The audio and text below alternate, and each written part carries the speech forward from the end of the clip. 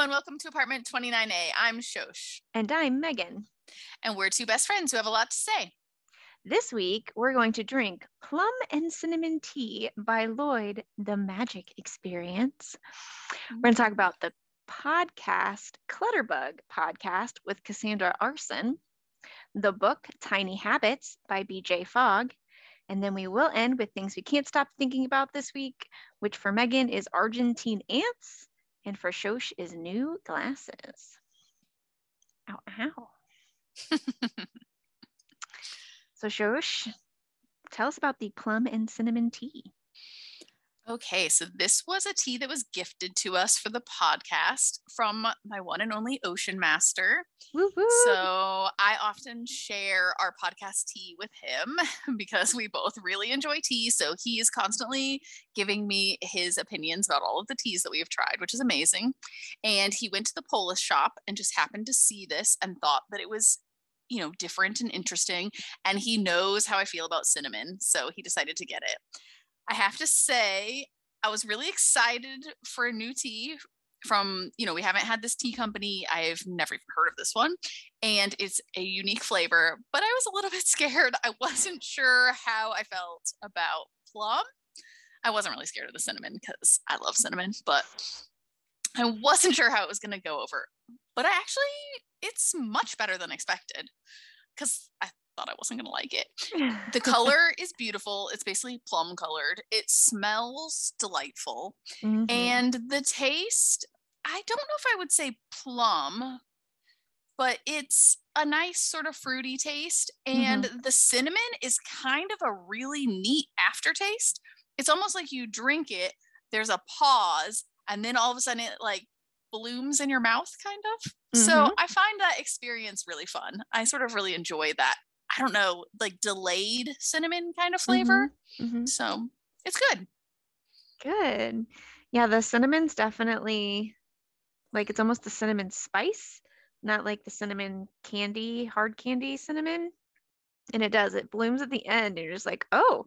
What is that?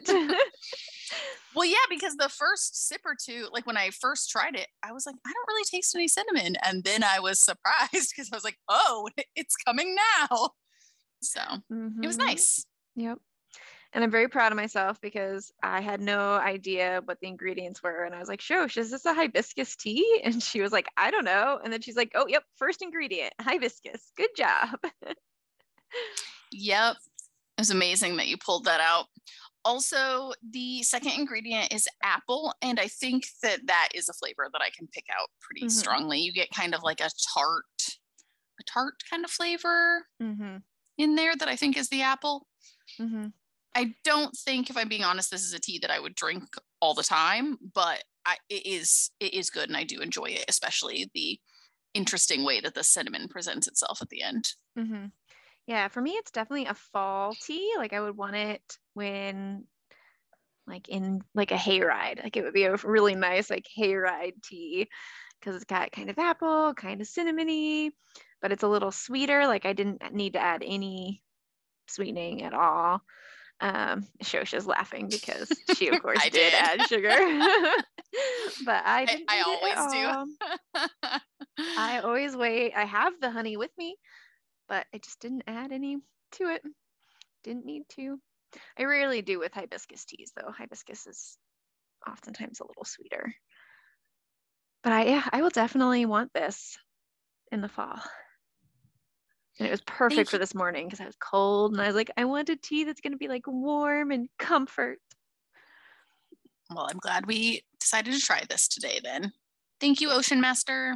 Yes, thank you, Seb. So we're talking about the Clutterbug podcast. This, of course, came into our awareness, so to speak, because if you've listened to last week's episode, maybe the week before, but either way, you've heard me talk about clutter and the fact that I just typed in clutter and Clutterbug like auto-populated, and I was like, wow, that's amazing. And then I was looking at that website the other day and I was like, she has a podcast. She has a podcast. And so Shosh was like, do we need to listen to it? I was like, well, at least one episode. Yeah. So I looked for an episode that I thought would be interesting and found one. Level up your life now. New habits challenge. And because we always talk about leveling up on people's birthdays, I was definitely like, okay, this is the episode we're going to do. It's another nice and short one. It was like maybe 19 minutes, if that. I think that's what it was. So it was I would say a very basic podcast, as it's just her talking and just sharing her thoughts and ideas. And I wanted to yell at her throughout most of the podcast because she was like, these are just these small little things I want to do. And then the small little thing was like, chug 8 glasses of water a day, read for an hour a day. I was like, honey, that's not small. That's a long period of time. But I jumped ahead. In the episode, she shares 5 habits that she wants to add to her life, and then she just talks about how she's going to make those habits occur through some different habit change ideas that she's come across, and she shares those habit change ideas and then challenges her listeners to have just 5 new habits and work towards those. Shosh, what did you think? I found it interesting. I don't know that she's somebody I need to subscribe to and keep listening. I don't mean it in a bad way, but like you said, it was very basic. It was just her in a room. You could hear some stuff in the background. You could hear her shuffle her papers. I mean, all of that is fine, but it just, like you said, it was just very, very basic. And while not bad, I don't really feel like I had a connection to her, and I don't necessarily have a reason to, invest myself in her podcast. But that being said, this episode was interesting, and we decided to do it now because it pairs very well with the book that we're going to talk about. And I also kind of thought her goals were pretty big, especially when you're going from, not having them at all to completely having them. And when she did challenge the listeners, she did say, if it's too much, you could just do 1 goal, which I did appreciate that she at least sort of maybe acknowledged that it was a bit much. But yeah, it kind of felt like a lot. The part that I liked the best, though, was her discussion about the techniques that she's going to use to form those habits. So she said the first one was keeping it visual. So she just noted that basically for her, if she doesn't keep reminding herself, then she will forget. And I think that happens for a lot of people. And I think it also depends on what kind of learner that you are and like the type of person you are. So for example, I definitely am like a visual person. So if I see something, I'm much more likely to remember something or learn a new skill or something if I've, rather than just like say reading it, if someone actually shows me how to do it, that will translate better. So in general, I think I am a fan of keeping it visual. I also like lists. I like reminders, all of those kinds of things. She then also talked about, I don't know who Mel Robbins is, but she talked about the Mel Robbins technique, which is like a 5-second rule. So apparently, if something seems overwhelming, you're supposed to stop and count backwards from 5 and then take action.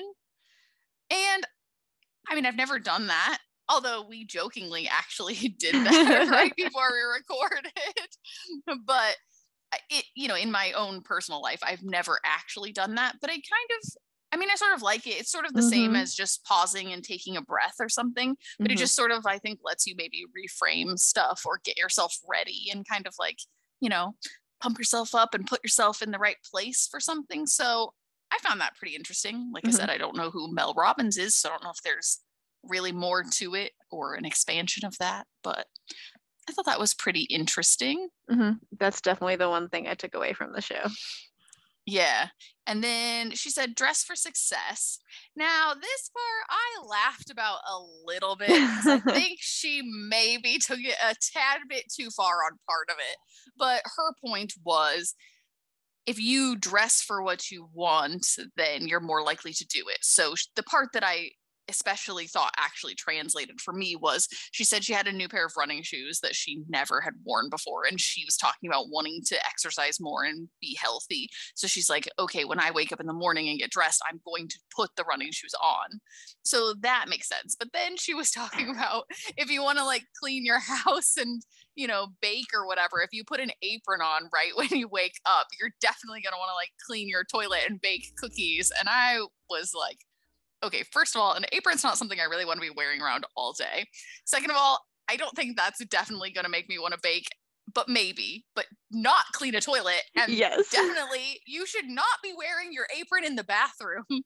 Like, I get your Right. point, but a bathroom is an unclean area and a kitchen where you're baking is a clean area. So you should not be crossing those. So like I said, I felt like she took the example maybe a bit too far, but I get her point. Right. And, you know, I think that could work for somebody. Again, just getting yourself in the right mind frame, I guess, for whatever you want to do. And then distract our brain. So again, I guess if you're getting overwhelmed, just find a way to, I guess, again, reframe things so that you're not as overwhelmed. Yeah, that one was weird because she was really just talking about pairing. Like, it's not so much distracting your brain. It was more of like, if you have to clean while you do something else. So clean while you listen to a podcast or music or whatever it is that you're going to enjoy doing, pair that with the thing that you know you have to do. It's not really distracting your brain. It's just pairing the things together. Yeah, I think that makes more sense. I'm not saying I didn't understand what she was saying, but I think like you're framing it in a better, like a more accessible way, if that makes sense. Mm-hmm. So, and then her last one was just 5 minutes matters. And I agree with this. I think the point was just, again, you can get overwhelmed if you, for example, she was talking about reading for an hour. And that could be a lot, especially if you're going from not reading at all to reading for an hour. So her point was that even if you just do it for 5 minutes, at least you've made a start and that's something. And if you do it for 5 minutes, I don't think she actually said this, but I think, you know, it kind of, you know, goes along with if you do it for 5 minutes, then it's not a stretch to think, oh, maybe you'll actually just do it for 10 minutes or 15 minutes. Like, it just makes it easier. But I think in your mind, if you're like, okay, I can just do 5 minutes, that's doable. So that's what I'll start with. How did you feel about her list of things to help her accomplish her goals? Yeah, well, I was really glad that she had those because particularly that last one addressed the issues that I was having throughout. Because I was like, it's great to have that desire to say, like, I want to be someone who works out, or I want to be someone who reads for an hour before bed, or I want to be someone who goes to bed early, all that stuff. But none of the discussion at that point of the podcast it was like she had no self-awareness, I guess, in the sense, like, if you're not a morning person, it is going to be harder to wake up in the morning. And maybe if you have a life where you can sleep until noon and work until 2 a.m. and that's not interfering with anything, because that's like your healthy flow for you, heck, go for it. Like, there's no reason why you need to change that. Now, if she is literally missing out on work because she's not actually starting work till 2 in the afternoon, and then she's trying to do work from midnight to 2 a.m., when, let's face it, lighting is going to be horrible. So if she's doing anything in her house video wise, she's going to need a lot more light than she would if she did it during the day. And B, if you're trying to make connections between midnight and 2 a.m., unless those connections are on the other side of the world, that's not a great time. So it's a great time if you're working with someone who's 8 hours ahead, because now you're at 10 a.m. their time. Great. But otherwise, you might miss out on work. But if, for me, that schedule would be awful. Like at 10 p.m., I go to bed because I am useless after that. Like, if I am not moving, like dancing and just joking around at 10 p.m., you don't want me to do work at that time. Like, my work would be poor quality. And so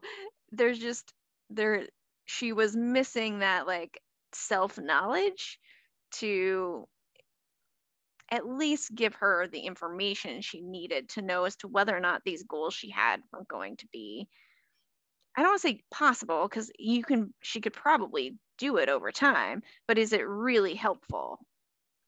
Is it really necessary? Oh, and just how difficult is it going to be? It's a lot easier for me. Like I can say to people, get up an hour earlier, because for me, that's easier.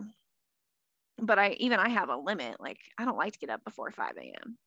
4:59 bad, 5 o'clock fine. Like there's, If there's a 4 at the beginning of it, Yes! even if it's 1 minute before 5, it's too early. There's something about Exactly. that mentally is so hard to do. Exactly. So her finally getting to like the 5 minute idea, I was like, oh, okay, yes. Like if you want to start with, like if you have a goal of reading for an hour, let's start with a chapter, of not a textbook, because a chapter of a textbook could take you an hour, but a chapter of a YA novel or self-help book is probably Like 10 to 20 minutes. yeah. Or start with 5 minutes. Like 5 minutes is fine. Right. I definitely, whichever one sounds like less time to you, start with that one. So if 5 minutes sounds smaller, great, start with 5 minutes. If a chapter sounds smaller, then start with a chapter, because A, you have to start somewhere, but B, like an hour just sounds like so much time. Even if Yeah, it's not. I think she needs to read our book, Tiny Habits. Yes. That would help her a lot. But I think you're right about her missing. I mean, again, she sort of, in a sort of roundabout way, addressed it a bit with her things like the 5 minutes matter.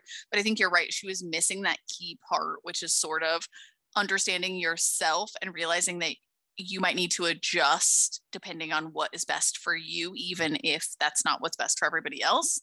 And I think with the waking up thing, she wasn't actually suffering at work. I think she was feeling like she was suffering in her home life, because she was sort of saying if she could get her work done earlier and not start it so late, she would then have more time with her family. Mm-hmm. So I think that's why she was wanting to make the change, which is a good reason. Mm-hmm. But again, maybe she needs to again move in smaller steps. If you're waking up at noon every day and then all of a sudden you're like, I'm going to start waking up at 8 a.m. That could be hard, especially if you're not a morning person.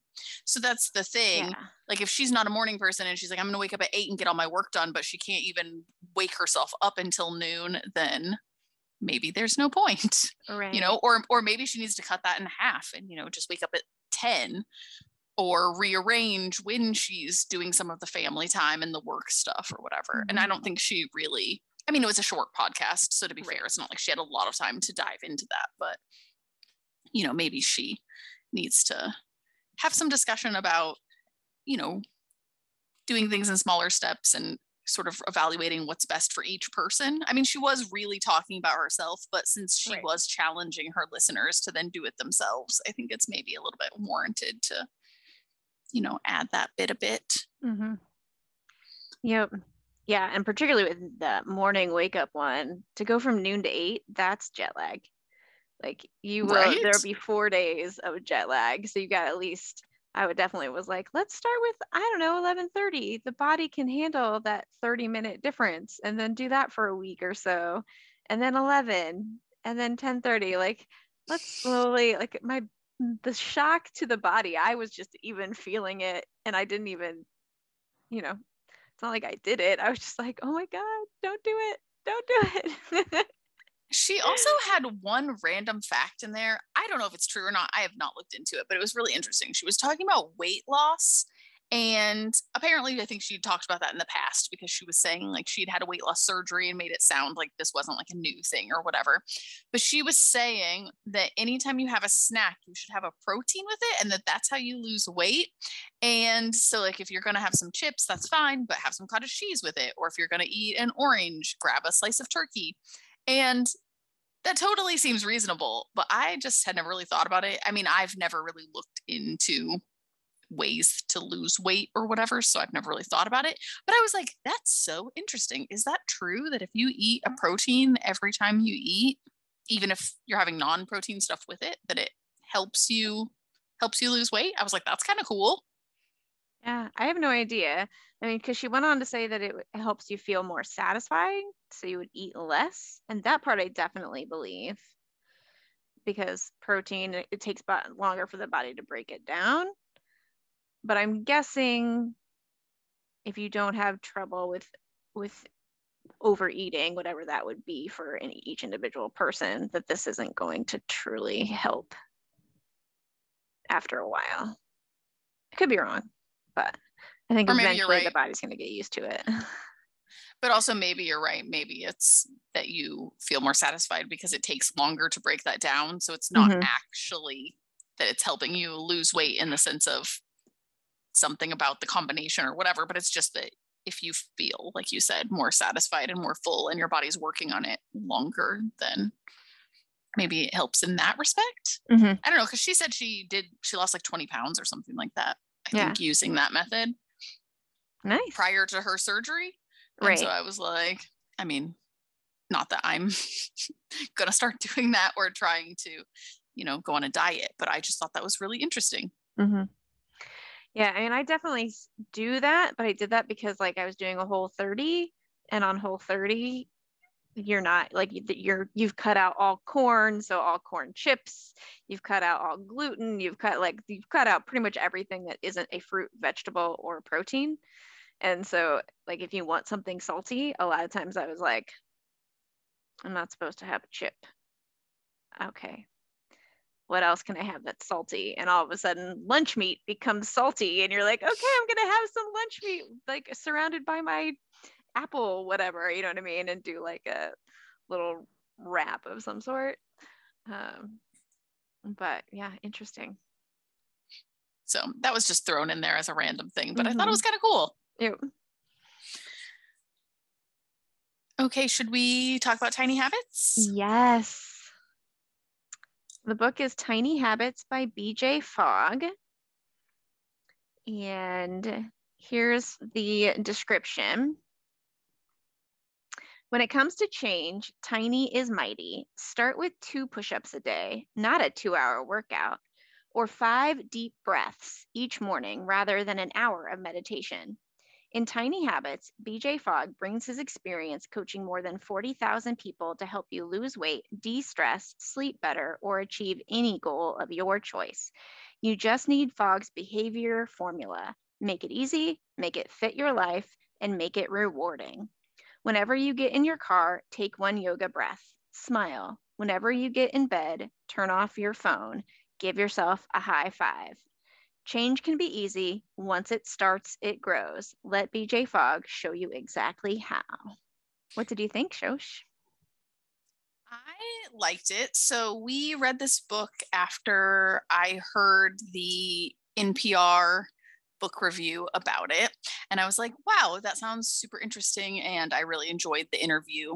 So the NPR, is it Book of the Day? Can't remember what it's called exactly. But they basically just pick random books and they have like a short interview with the author about the book. And it's all different things. So I was like, wow, that sounds super cool. Let's read that. And obviously, it's kind of right up Megan's alley in a lot of ways. So she was definitely on board. So we read it and I really enjoyed it. It had a lot of good points, I thought.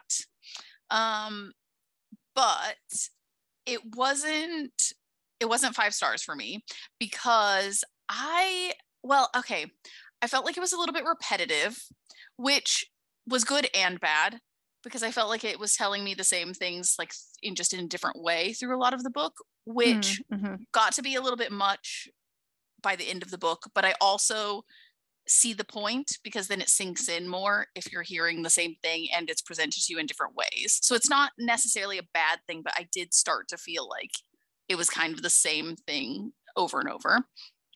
I also don't really usually like self-help books, and it felt kind of self-helpy to me. So again, I still enjoyed the book, but it was a little bit going towards self-help for me. And the thing that was my biggest thing that I didn't like was I wanted more of the like sciencey aspect because I'm pretty sure he's a professor and they talk about doing all these studies, but most of the time they just mentioned that they had done a study, but I really wanted to know like more about all of the studies and really get into that part of it. And I would have found that so interesting, which they did a little bit. They would be like, oh, we set up the study with this, but like I don't know, I wanted a little bit more in that respect. So I did really enjoy it, but like I said, it was a 4-star for me rather than a 5-star. But I think you loved it, right? Yeah, I really thought it was well done. I thought it was a good mix of the science because there were lots of graphs. So did you listen to it or did you read it? I did, and I went back to like check on a few of the things, but maybe I should have had the book because maybe if I was seeing all of his graphs and stuff, it would have maybe made a difference, especially since that was the part that I felt was lacking. Like I wanted more sciencey bits. Yeah, I do wonder that because I read it and I was just fascinated by the way he was able to take something called habit change and almost make it math. Like he mathematized it. So he put it on a graph in terms of like an X and Y axis. I think Y axis was, I can't remember now. One of them was like how difficult it is or easy to do a task. Yes. And then the other one was your motivation to do it. And then he had something called like the habit line. And I'm losing this details, but he had this curve. And if it was below the curve, it probably wasn't going to happen. If it was above the curve, it's more likely to happen. And so of course you could, change things. You could either make it easier and therefore that makes it that even if it doesn't increase your motivation, it's still, if it's something's easier, you're more likely to do it. Or you can try to increase the motivation, but that can be very difficult to do. And so his whole point is that if anything you can make easier is going to be more likely to get done. And you usually have more control over making something easier than you do your motivation, because you can be highly, highly, highly motivated, but still not be able to do it if it's not easy to do, right? If it's not possible. And then I really appreciated that he took, he like in the interview, he takes things like flossing your teeth and he makes it ridiculously like stupidly easy. He's like, just floss one tooth. And I was like, okay, first of all, that's you're gross. Crazy. Like, I can't just the idea of only flossing one tooth, of only having that like because for me when I floss it kind of itches. So this is weird, but I floss my teeth before I brush my teeth because I have to brush them after I floss because well, that's like, what you're supposed to do anyways. You're doing it the right way. Well, that's good because it like itches. I'm like, how can you not want to like brush your teeth so you get to like scratch your gums like after you do it? So the idea of just having that feeling in between two teeth, I just can't. I'm like, oh my God, no. No, I can't do it. I have to do the whole thing.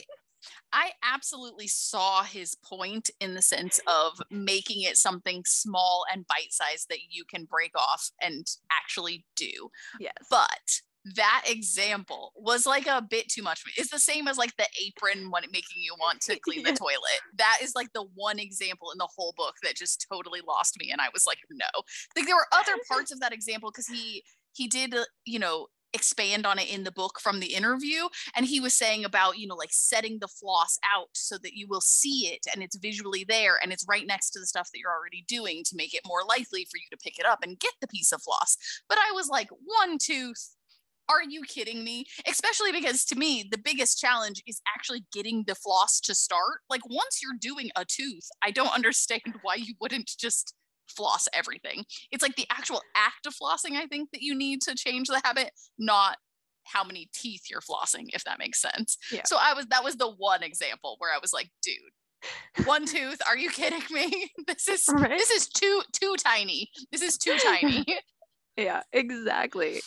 But I mean, again, like his whole point is that if the idea of flossing all of your teeth just sounds so laborious, then just tell yourself you'll do one tooth it is. But I just couldn't get there. I was just like, no.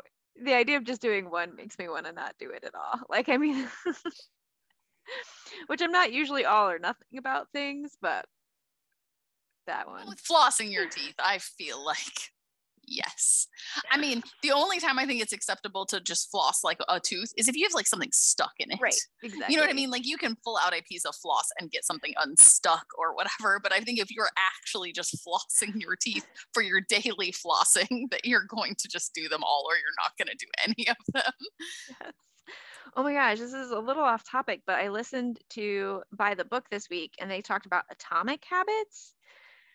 And Kristen got a little crazy about flossing her teeth. Like she was like flossing 4 times a day. She had floss like in her coat. And then she got upset one day because she didn't have her coat with her. So she didn't have her coat floss and it like ruined her entire day. And everyone was Her like, coat Kristen, floss. like you have gone from a normal, healthy human being to a little obsessive about flossing your teeth. Man, I listened to that episode, but I listened on the train in the morning and I'm pretty sure I zoned out for part of it because I missed the coat floss. Yeah, it was like I feel like I need to go back and listen because I want to hear about the coat floss. That sounds hilarious. Poor thing. So yeah, flossing teeth. Who knew it was such a thing? But back to tiny habits. I actually used one of the, so in the end of each chapter, BJ Fogg provides an experience that you can do. So you can try these different things, try these different steps. And I did one of the first ones with my coworkers. And one of my coworkers, her goal was to bike to work.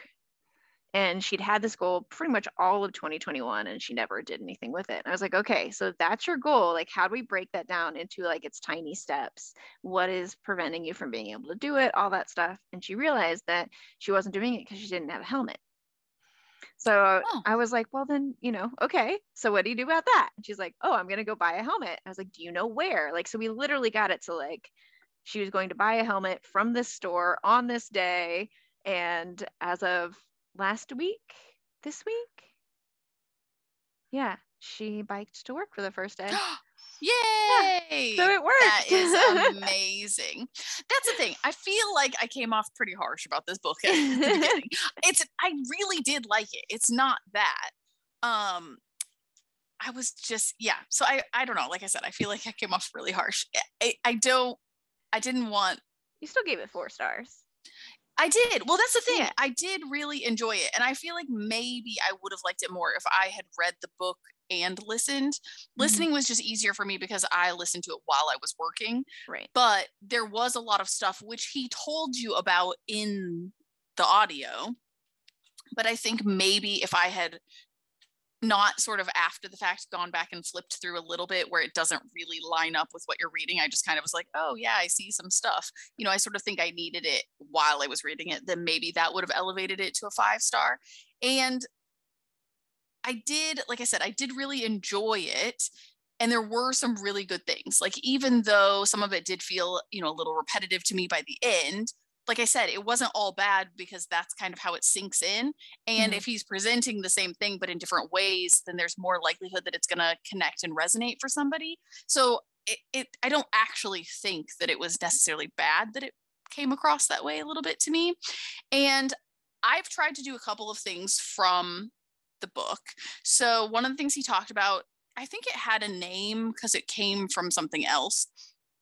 But there's some method of doing things or whatever. And one of the things was saying first thing in the morning, it's going to be a great day.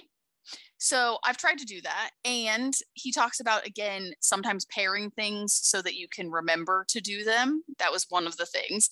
And so, for example, his thing was when your feet touch the ground, say it.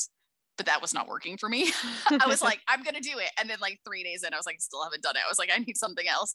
And then Megan and I happened to be talking about it. And we were like, oh, well, we always grab our watch. So I was like, okay, when I grab my watch, then I'm going to. And then I did.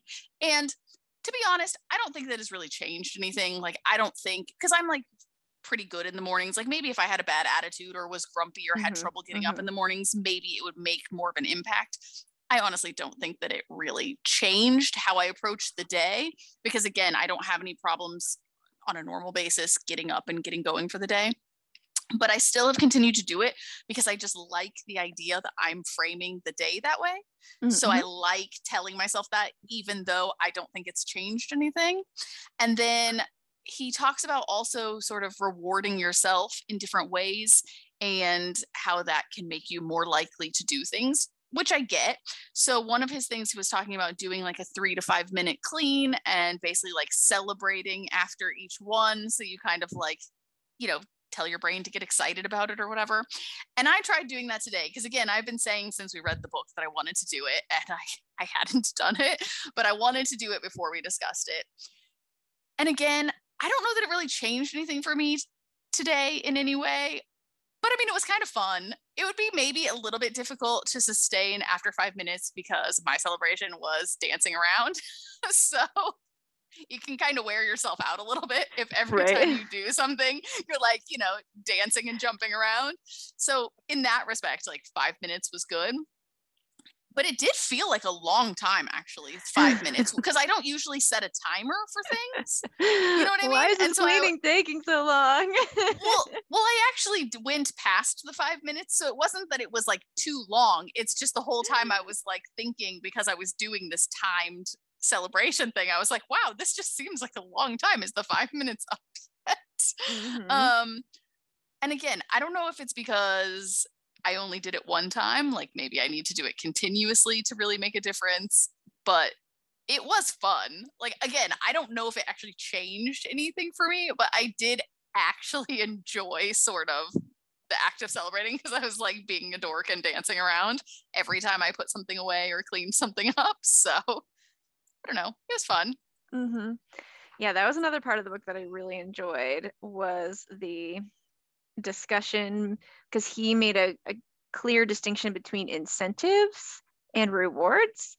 And so incentives are those big things that come later. And so they're not going to, your brain doesn't always tie them together.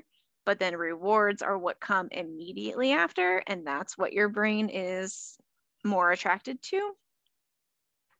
So then there was a whole discussion of like, how do you find things that you find rewarding? Because lots of people struggle with that step. And it's like his biggest thing is like, you have to find a way to reward yourself, because if you don't reward yourself, you're not going to continue to do it. And so he would talk about like attaboys, high fives, claps on the back, like all these things, or even just saying like, yeah, I'm awesome. And he always gets people who are like, I hate this step. It doesn't feel authentic. It feels awful. And he's like, I get that, but you have like keep pushing. Like you cannot tell me that there's nothing in life that you find rewarding. Like I don't know what it is, but find that thing, because if you don't, that you're never going to be able to build this habit, because your brain will not automatically flood your body with the good hormones that you need to create habits and make them sustainable. I think this is where he was also talking about the story of his uncle, who was the lawyer, who was like, I'm not doing that. Because, you know, people feel like it's cheesy. Like me, I had no problem dancing around my house. I mean, I make people dance at work. It's fine. I don't mind being silly, whatever. High fives, awesome. Love them. All of those things are fine for me. But I understand that for some people, that's doesn't feel authentic. It feels cheesy or forced or whatever. But I think it was when he was talking about his uncle, who was like a high powered lawyer or whatever. And he was like trying to find the thing for him. And he was like, okay, well, what do you do when you like crack the case or whatever? And I honestly can't even remember what his thing was, but he had some saying or thing that he always did. And he was like, well, that's your thing. You've already been doing it. You just didn't realize. And then his uncle was like, oh my gosh, I can't believe it. You're right. So I think some of it is just, finding the thing, especially if the normal things like a high five or dancing around or patting yourself on the back or saying I'm awesome feel too cheesy. So, and also remember that you can internally say stuff too, because that was the other thing. Like the first time I was going to try to say it's going to be a great day, I was like, well, I can't really say this out loud because Amir is still asleep and he's a pretty light sleeper. And I don't want to be like, it's going to be a great day. And then he's like, ah. So I had to then say to myself, oh, that's fine. I can still just say it, but just not out loud. So again, if you are in your office and you need to give yourself an I'm awesome, you don't have to, feel awkward saying out loud, I'm amazing. You can say it to yourself internally, and that's okay because you are awesome and you should say it. Some of the stuff didn't necessarily feel new to me, and I think some of that's because I've done like animal training and things, and it's the same sort of thing. You use approximations or really small steps to get to where you want to be. So some of it didn't feel like new necessarily, but I thought that the ways that he presented it, and also just the fact that he made everything so accessible and reminded you that you just need to take steps. And I mean, it does make sense, but I think it's easy to just say, I'm just going to do this thing without thinking about the fact that maybe trying to go all in is too hard. So I think just the reminder and an easy way to lay out to say, if you do this in tiny steps, that will be better and that can be helpful and it's okay. You don't necessarily have to go from 0 to 100. You can, take longer to get there, and then it will be, have a better chance of lasting. I thought that was really useful. Mm-hmm. Yeah, I agree. I appreciate how often he was like the reminder that there are things that we say that we want to do that sound on the surface like really simple, like biking to work. There's no question. Like, she knows how to ride a bike. She knows where work is, where her home is. She can envision it immediately. And so like there shouldn't be that barrier to entry, but there was still that barrier to entry because she, realized she didn't have a helmet. She works on a military base. She literally couldn't get into like they will not let you on a military base without a helmet. And so it was like those little things. And there was like a story in the book where I think BJ Fogg's partner was like, hey, can you just wipe down the shower after you're done every day, or after you shower? And he was like, yeah, that's fine. And he never did it. And finally the partner was like, let me show you what I'm asking you to do. Take this washcloth or whatever, wipe like this. It takes literally 30 seconds. Throw the washcloth right back where it was, and that's it. And BJ was like, oh, really? That's all you wanted me to do? I was making it a much bigger thing. Like, I was making it like I had to move the shower curtain and like hang it up and wipe everything down and da da da da da da. And his partner was like, no, the thing I just showed you, that's all you need to do. I think you're right. I think sometimes you just need to see something, because something like wiping down the shower sounds easy, and it is, but then when you actually have to do it, it doesn't seem as easy. But then once, his partner showed him, he's like, oh no, it actually is fine. I can do this.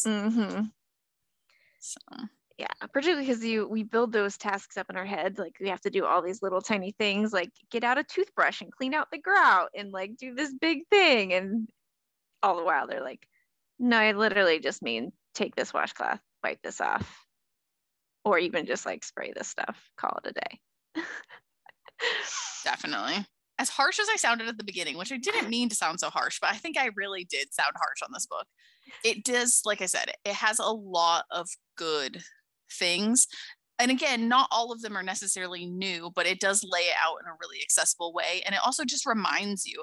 I mean, again, I have an idea of training stuff with these little approximations, but that doesn't mean I'm necessarily considering that in my own life, because it seems like something completely different. So again, I think it's nice to have it laid out to actually tell you that you can, make sure that you can break things down, make sure you're rewarding and celebrating your achievements. It does, like I said, it does have a lot of really helpful things. It was enjoyable. I'm glad that we read it. Good. Yeah, it definitely has. I mean, you're right. It has the pitfalls of a traditional self-help book where it does get repetitive. There's just nothing that is just a pitfall of the genre. But I think particularly for the genre, it was really good. And again, I think that's like my own bias speaking also, because in general, I'm not saying that there is never a good self-help book, or if they work for people or people enjoy them that they shouldn't read them. I don't mean that at all. Just for me, I typically don't like those type of books. So I think after the interview, I expected more science-y, and then when it felt a bit self-helpy, I just kind of instantly am like, okay, well, it's not going to be my favorite. So, I mean, I think some of that is just my own bias against self-help type Against the books. genre. That's all right. Yeah. Which I recognize. But like I said, I mean, I still enjoyed it. I just don't think, I guess it could be a 5-star for me because I have preconceived ideas about those books that would keep me from being able to reward it a 5-star. Mm-hmm. Fair. All right. Any last thoughts on Tiny Habits? No, if you're wanting to make some changes in your life, I think it's worth looking at this book, at least getting it from the library and trying out some different exercises that he has and seeing if any of it works for you. Definitely. There is never any harm in trying. If it doesn't work, you're not in any worse position than you were before you tried. So Shosh, did you know that the study of ants is called myrmecology? I did not know that.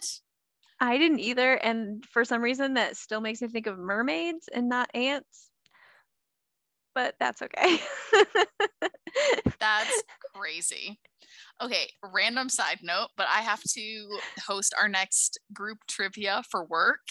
And I decided I'm going to do an ologies category and I'm going to see if people can figure it out. But I feel like a lot of them need to be multiple choice because some of them you would never figure out. Mhm. Like some of them make sense. You already would know because obviously I need to do a mix of, you know, easier and harder ones. But some of them I'm like, you would never figure that out. Right? Like if you had asked me what myrmecology is, I would be like, mermaids. Right? Obviously. Right? Never ants. Yeah, no, never ants. I mean, I guess if you have a friend who like knows all the Latin words for things, they'll probably get them all, but I don't know the Latin words for things. There's one person that I work with that probably would, but the majority would not. Exactly. So it's fine. But I'm focusing on this because I listened to the Ologies podcast, and it was actually a rebroadcast of an older episode, but it was all about ants. And the thing that I can't stop thinking about is that in the episode, the myrmecologist mentioned that pretty much every Argentine ant in LA is related to each other. It's one big super colony of ants. And then they're Crazy. like, yeah. And the largest colony of ants, like I think he said, spreads over 500 miles or something, or 500,000 miles maybe. It was huge. And I was just like, so every little tiny ant that's in my kitchen is probably related to every little tiny ant in all of San Diego. They're all one colony. That's crazy. Craziness. I have a lot of questions about this though. So I haven't listened to this Ologies episode yet. So when Megan told me this was blowing my mind on new information, but I have a lot of questions because how does that work with like the queen? Because surely there can't just be one queen in the colony for all of San Diego or whatever. So are there like sub colonies that are then all just related and considered one because they're related? Yeah, I feel like I need to know more. I need to know more about this. I need to listen to this myrmecology ology episode. Yeah, it's really interesting. And he essentially just said that there's almost no way to get rid of them. If you want to get rid of them, you should feed them and then stalk them until you figure out how they're getting into your house and then caulk that area. That was it, just to try and keep them out because otherwise I you're thought never you going to win the could battle. like break the trail and that would. He did Guess not not. seem to indicate that that would be possible. So you just need to put a physical barrier. Yes, that's essentially what he said. He's like, on all these like homeopathic natural remedies, they might stop things for a little while, but they're not going to stop it for good. The only way to stop it for good is to just figure out how they're getting into your house and prevent that from occurring. Interesting. Yep. Because the things that I had heard, and I am no expert on ants, but the things that I had heard were either feed them something, whether that's a natural or actual poison, but feed them something that they then take back and hopefully kills off the ants. trap the ants and either way erase the trail so that they don't necessarily follow the path anymore. But apparently that will not work, and you just need to physically remove access to the area you do not want them to be in. Pretty much. Yeah, there was this like, so the most of the episode is based on how they communicate, because we know it's very hormone scent driven, but we don't really know how it works. But there are two types of scents. So they can leave tracking scents that like this is a short-term track, but they can also leave tracking scents like this is a long-term track. You better hope that's not a track into your right? house. Exactly. And I think that's why he's like, you just gotta find a way to block the path, because yeah. And then like there's hormones that they can use that with, so I guess like essentially the ants put out a hormone when they're dying or dead. And so like that's how the ants know to like put them in a pile and let their dead wash away or whatever. But you can place that hormone on live ants, and like the ants will still carry them around as though they are dead, even though the ant will be like flailing, moving. Oh, which he didn't do, but I guess I don't know, someone did a study. Someone probably. did, but it's like, well, no, it was like one of some famous actor, like Will Ferrell or somebody, was like, "Hey, look at this thing that you can do to ants," and yeah. Okay, that's not cool. I mean, it didn't kill anything, so like it's could be worse, but yeah. Still, I don't know about just random people doing that to ants, even if there are an abundance of them. That feels inappropriate. Yeah. No, but in an actual study to better understand hormones and, normal sort of customs and things within a colony, I could see how that could be an interesting study. Yep. Will Ferrell or other person, maybe not him. I don't want to badmouth Will Ferrell. Yeah, I don't either. Sorry. But whoever said famous person was randomly telling people to do that to ants, I feel like it's inappropriate, and I'm not sure I can get behind that. People to do it. I think he did it and then filmed it and told people what he had done. So it was like one of those viral videos for a minute that I didn't see, but that's not terribly surprising. Yeah, right. But so yeah, I'm just very, very fascinated both by the fact that there's like so much that we know about ants, but also so much that we don't know.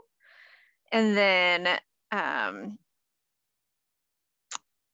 just this idea that they're all like part of one colony is just insane to me. That's so cool though. Yeah. Really cool. I definitely intend to go back and find this episode. Yeah. Yeah, and then I think the myrmecologist that they study or that they were interviewing also works in like tropical areas and works with some ants that are literally so small that the entire colony, when he collects the entire colony, it fits into like a test tube and they can just like move around and be fine. But there's like, what? I don't remember how many, because I'm imagining like 10, and I'm pretty sure he was saying there were like hundreds, but they were that small that like that's crazy. He's had to have like not microphones, like magnifying glasses. There you go. And like there's times where like, microphones to see them. He's out with his students, and his students are like, "Do you see that?" And he's like, "I don't know. I've got bifocals. No, I don't see that." Amazing. Yep. I feel your pain, dude. I feel your pain. Right? Seems. That is actually a really good segment into what show New glasses. Talk about. New glasses. Yeah. So I actually had a long list of things that we could have discussed today, which does not always happen. But I made Megan listen to a lot of complaining, a lot of interesting things. It wasn't all complaining, but I made her listen to me a lot before I decided that we were going to talk about glasses. But one of the many things I couldn't stop thinking about this week is my new glasses. And that is because I'm not convinced that they are the correct prescription. No, I think I'm probably just being a baby. I'm not really sure. But I was really excited that I got new glasses because obviously when you have the same glasses for a while, it's fun to get new ones because you wear them every single day. And I really liked my old glasses. I actually had the lenses swapped in them because I wasn't ready to fully let them go, but I got a new pair too. And I had them adjusted as you should when you pick them up, and I thought they were fine, but now they're slipping down my face. They won't fall off, but I'm going to have to get them adjusted again. So I'm pretty annoyed by that just because I don't want to have to go back again. And also, I'm pretty sure the lady said she thought she had adjusted them as much as she could. So I don't even know if they're going to be able to make it better. I was thinking I need to like invent some kind of little stopper or something that I can put on the. I mean, maybe that exists. I have no idea. But I need something. They have those like plasticky things you could put that are supposed to help them stay on the. I know. The show's just giving me a face like those things are gross. I'm like, I know, but I think that's what they're supposed to do. But like my friend James at work, his glasses are straight. You know, they don't have any kind of curve or anything. And they have like I don't know, some kind of built-in texture that you don't really see that much. And his don't slide at all. And I'm like, why don't they literally put that on every pair of glasses? I don't understand. Please. So I don't know. I need to look into something. I need to get them adjusted or figure out some way for them to not slip, because while they won't fall off my face, having them slide down like half an inch all the time is annoying because I want them to just stay where they need to stay. And then the whole reason I knew originally that I needed to go from occasionally wearing glasses when I drive at night or I'm in a museum and I want to see the little writing on the signs to all the time was the train signs. So I commute all the time and I take the train all the time. And I was starting to notice that the signs at the train station were not that clear. And then when I went and had my eyes checked, I had to start wearing glasses all the time. And that's why when I went to this time, I was like, I think maybe they've changed again because I'm not sure those signs are as clear as they should be, even with my glasses on. And what do you know? They had changed again. But then I got to the train station with the new glasses and I'm like, I can't read the signs. Something's worse. I think maybe it's a little better with the glasses on than no glasses, but I am convinced that it is definitely not better than my old prescription when it should definitely be better with an updated prescription. And so I kind of freaked out because that's never happened before where I've gotten glasses and then things have seemed the same, if not worse. Mm-hmm. And so I called them because I was also like, I don't want to pay to get new lenses when I just paid for these and I got the ones you told me to get. But apparently it can take a while for your eyes to adjust. So even though I haven't previously experienced that, they told me that I had to wait a minimum of a week and that I have up to 3 months to change them. So I'm no longer at least panicking about having to pay to replace, because I had 2 sets swapped lenses and 1 new pair. So I was like, I don't want to pay for 3 sets of new lenses. That is too much. So I have time and I'm going to give it a little more time and see if my eyes adjust. But clearly I have been very focused on it because I'm like, I should be able to see, and I'm not convinced that I can see. Yeah, it's so frustrating. And I've been told every time by my doctor, they're like, you need to give it 24 to 48 hours to adjust, like particularly the first 24 hours, because I have an astigmatism. And if my astigmatism has moved enough from the previous prescription, they're like, it's going to look weird because your brain's been adjusting to an incorrect fix for so long that then when it gets the correct fix, it is like totally confused. It's like, wait, I don't have to work to fix this. It's being fixed correctly. Hold on. And I've definitely had that before, but a week is never been told a week, but I've never been told a specific amount of time. I mean, maybe because I don't have astigmatism that's getting fixed, but they always just sort of say like, oh, it might feel a little weird at the beginning because you have to adjust.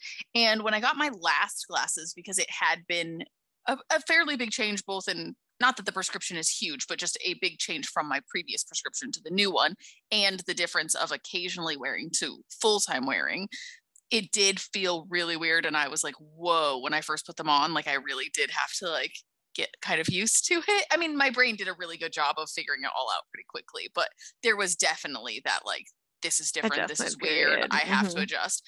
This time, it was so surprising because I put them on and there was like literally like the instantaneous change, but then after that it was fine. Like I didn't really feel like I needed that adjustment period. It was just like, okay, new glasses, you can see, it's okay. And now I'm like, maybe I'm wrong. Maybe I'm needing much more time to adjust than I realized. And I Yeah. really hope that if I just give it some time, it is going to fix itself, because I don't want to have to go back and get everything checked and then even Right. potentially have all my glasses swapped again. But this is definitely a new experience for me, and seeing is something that I would very much like to do. So I kind of need glasses that will work for That are me. working correctly. And Yeah. yeah, and I'm just not super convinced. I'm prone to headaches, so it might not be related, but I also kind of felt like maybe I had some more headaches and that things just weren't maybe feeling quite right. And again, I don't know if that's coincidence, if I'm still adjusting, or if it's wrong, but I really want to get this worked out. And obviously it is, taking up a lot of my brain power, because you obviously can't not think about seeing. Right. So, I don't know. I'm sure it'll all get figured out. It's just, yeah, it's been taking up a lot of my thoughts. Yep.